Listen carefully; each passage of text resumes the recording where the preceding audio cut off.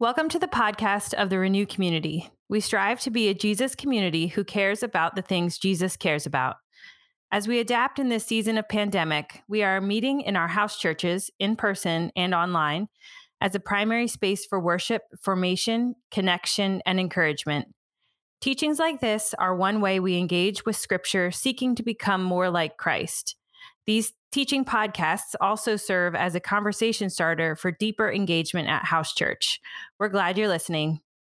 It's good to be here with my Renew family.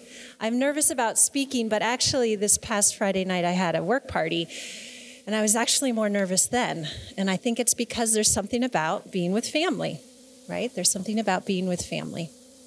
So it is good to be here this morning. We're going to continue talking about love. And I have a story I want to share as we start.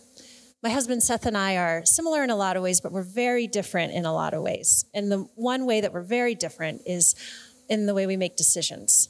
So I am a feeler. I feel things. I feel other people's feelings. I live a lot through my heart. My husband is a thinker. He's very analytical, very objective. Not that he doesn't feel, and not that I don't think, but often in how we make decisions. So as is usually the case, I have something that a few months ago, I was thinking through something and just feeling it, and in his kind and gentle way, he was listening to me. And I'm going, but I just feel this, and I think I should make this decision, but I just don't know. And he looks at me, he says, Aubrey, I think this sounds like the best logical solution. And I said, I know that. I don't feel that yet. So I keep going on. And he looks at me, and again, in his kind and gentle way, he says, Aubrey, I don't always understand you, but I love you. And I thought, that's the theme of our marriage. I don't always understand you, but I love you. And so then, of course, I start thinking about the people in my life, my friends, my family, people who are difficult to love, people I don't even know I see on the news or something that are difficult to love. And I think, can I make that commitment to them, to anyone that I'm around? I don't really always understand you, but I choose to love you. And so as we continue reflecting on love, I think it's good to kind of review where we've been this Advent so far, because I don't think you can dissect love from the other characteristics that we already talked about. So Ben started our Advent season talking about hope. And he talked about the hope of God's kingdom over the kingdoms of this world. And then the next week, Cindy, she shared about joy. And she said, choose joy over sorrow, that we have the chance to choose life or death. And then last time, JR talked about peace and how grace precedes peace. And that we can create calming moments, but true deep peace comes from God. And this morning, of course, we're reorienting ourselves back to love. As humans, we tend to experience love or the lack of love from our caregivers. If our caregivers, who are often our parents, but not always, are responsive to our needs, and they provide the affection and attunement that we need, then a good, secure attachment can form. However, if our caregivers are not responsive or not very caring, do not provide the affection and attunement, then experiencing love can be really challenging. It can be a lifelong struggle. As a therapist, I'm often with people who struggle with love, receiving and giving love as a result of difficulties with attachments. So if you grew up in an environment where there was a secure attachment, you are blessed. If you didn't grow up in that, then love can be challenging, and I know that. However, I've seen those who struggle with this experience love in a very profound way, in a deeper way than many of us who have experienced that deep attachment. God is close to the brokenhearted, and in Psalm 27:10, it says, though my father and my mother forsake me, the Lord will receive me. So as I thought about the importance of attachment, I thought about Mary and Joseph, Jesus' first attachments. So I thought we could reflect on Mary and Joseph this morning. I'm guessing that their love helped Jesus grow in all wisdom and understanding. So So Steve started this morning by leading us in the song, So Will I. And I thought this is a really responsive submission, not a passive submission, but a responsive submission to God. And I think that the lyrics are similar to the heart of Mary, when Gabriel comes to Mary and says, I am the Lord's servant, may it be according to your word. Emily then danced to Mary's canticle, or Mary's prayer, which we find in Luke 1:46 through 55. My soul magnifies the Lord, my spirit rejoices in God. This was Mary's prayer after her life was completely disrupted. So we have Mary visits Elizabeth. Elizabeth is past her age where she can have a child, and yet she's miraculously 6 months pregnant. And when Mary approaches Elizabeth, the baby within Elizabeth, who we know as John the Baptizer, leaps for joy. And Elizabeth states that Mary was blessed and favored. And Mary says, my soul magnifies the Lord, and my spirit rejoices in God, my Savior. For God has been mindful of the humble state of God's servant. From now on, all generations will call me blessed. For the Mighty One has done great things for me. Holy is God's name. God's mercy extends to those who fear him from generation to generation.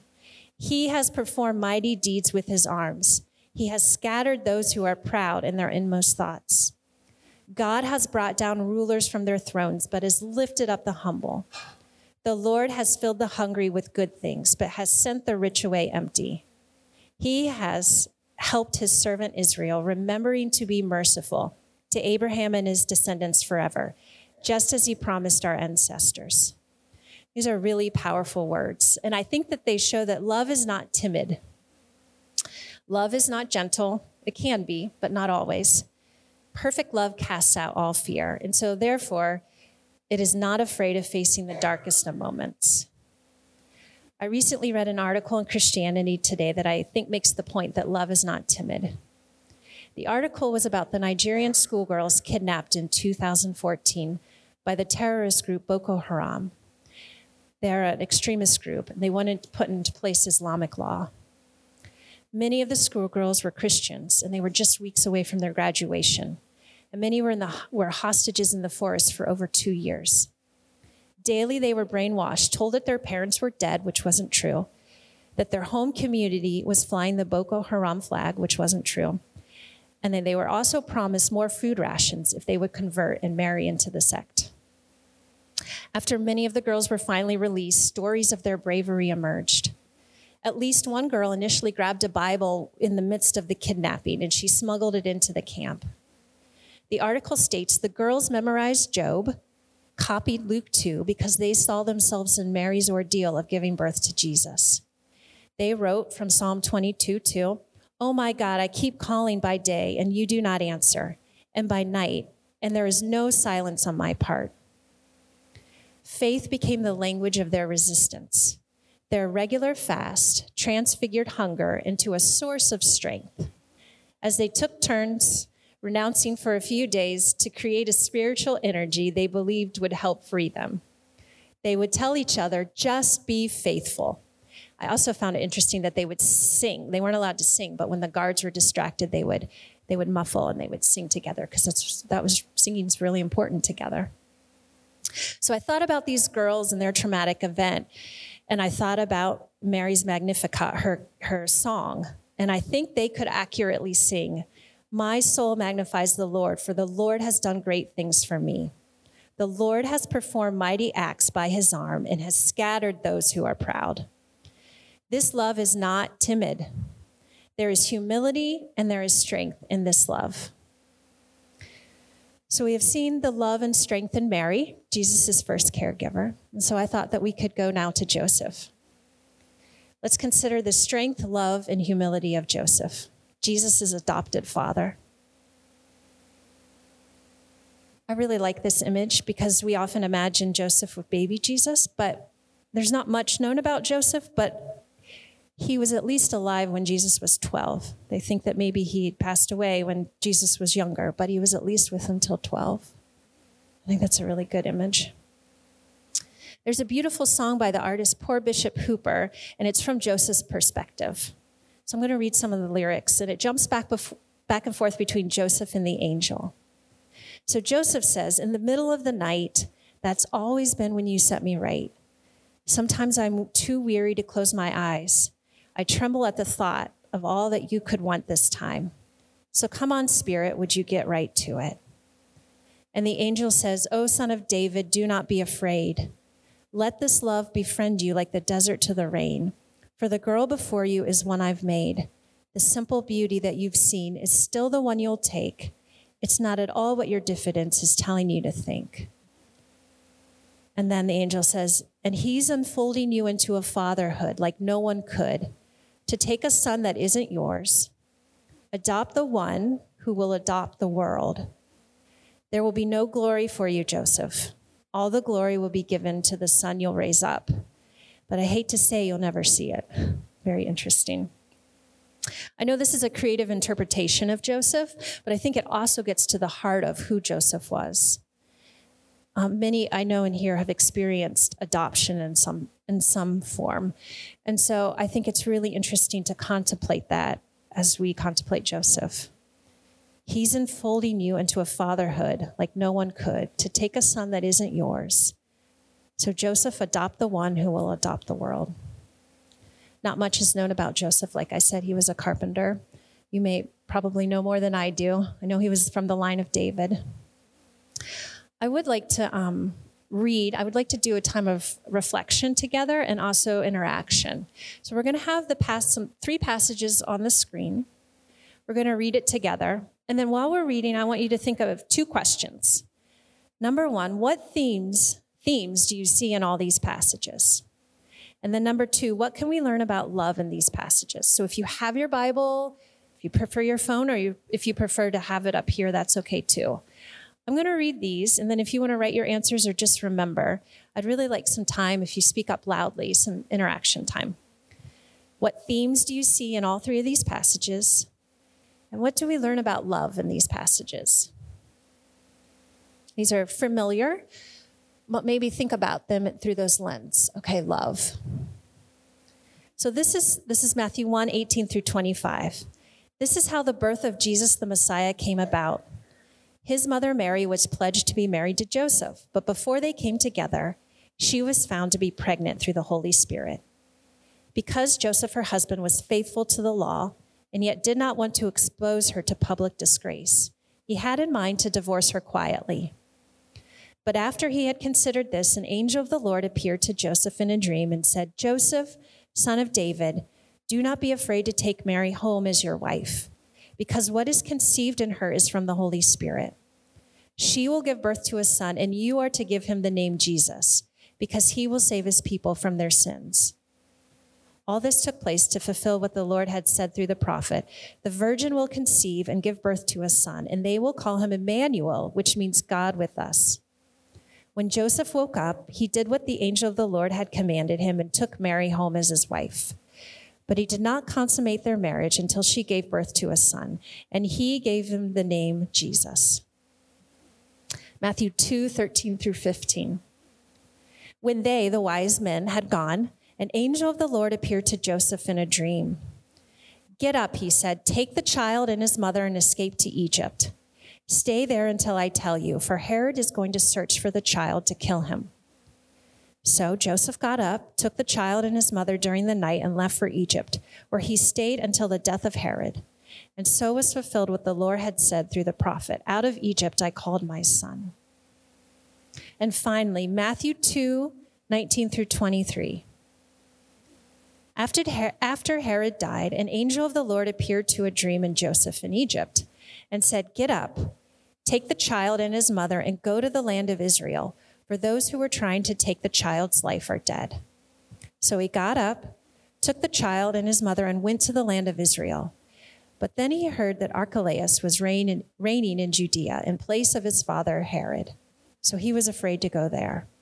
He was warned in a dream, so he withdrew to the district of Galilee, and he went and lived in a town called Nazareth. So was fulfilled what was said through the prophets, that he would be called a Nazarene. Okay, I want you guys to do some work. What themes do you see in all 3 of these passages? And what do we learn about love? Let's start with the themes. I know they're going to be kind of intermixed, but what themes do you see? Yes, obedience. Yes. Lisa, is that you said? Yeah. Oh, Kim. Yep. Obedience. Yeah. Yes. Safety. That's right. Joseph in his dreams. Faith. Yes. Faith. Believing. Yeah. Not understanding fully what was going to happen. Yes. Trust. Faith that, okay, I'll marry Mary. Okay. I'll get up in the middle of the night. Can you imagine getting up and saying, where are you going? An angel told me that I needed to leave in the middle of the night and take everything. Yes, action, yeah. Obedience, okay. The use of power. What do you mean by that, Adrian? Yeah, the difference in, right. Joseph could have divorced Mary, done it publicly to say, I wasn't in the wrong. It's all her. But he didn't. He wanted to divorce her privately, quietly. Yeah, that's really good. What do we see about love in these passages? There you go. Hearing from God, the God who loves us. That's right. The love between Joseph and Mary and the baby, right. Willing to protect. That's good. As crazy as it seemed, as it doesn't make sense at all, but right. That's right, Clyde. It is an act of love, right? He could have divorced her publicly to show again that he was in the right. She was the wrong one. I'm okay. That was love. Yeah. Well, thank you for interacting. I really appreciate that. A few weeks ago, I asked some of you to actually start a practice. I have since October, when Doug asked if I would speak, I've started almost a daily practice of writing in my journal. Today I felt love, I experienced love, and I showed love. So I asked some of you, I gave you some note cards to write on one side, today I showed love, and on the other side, today I received love. So I thank you for those who have done it. I've heard really good feedback from that. And so I'm going to encourage you guys, it will be on the communion table, but as a way of responding to this, is take a card, if you want, I'm not forcing, of course, but today I showed love. Now I kept it a little vague on purpose because I'm not sure what that will mean for you. But how did you show love? And then today I received love from God, from your family, from neighbors, from someone at the store. I think this is a really good practice. And it kind of helps us reorient to love. So I will encourage you guys to get that at the communion table.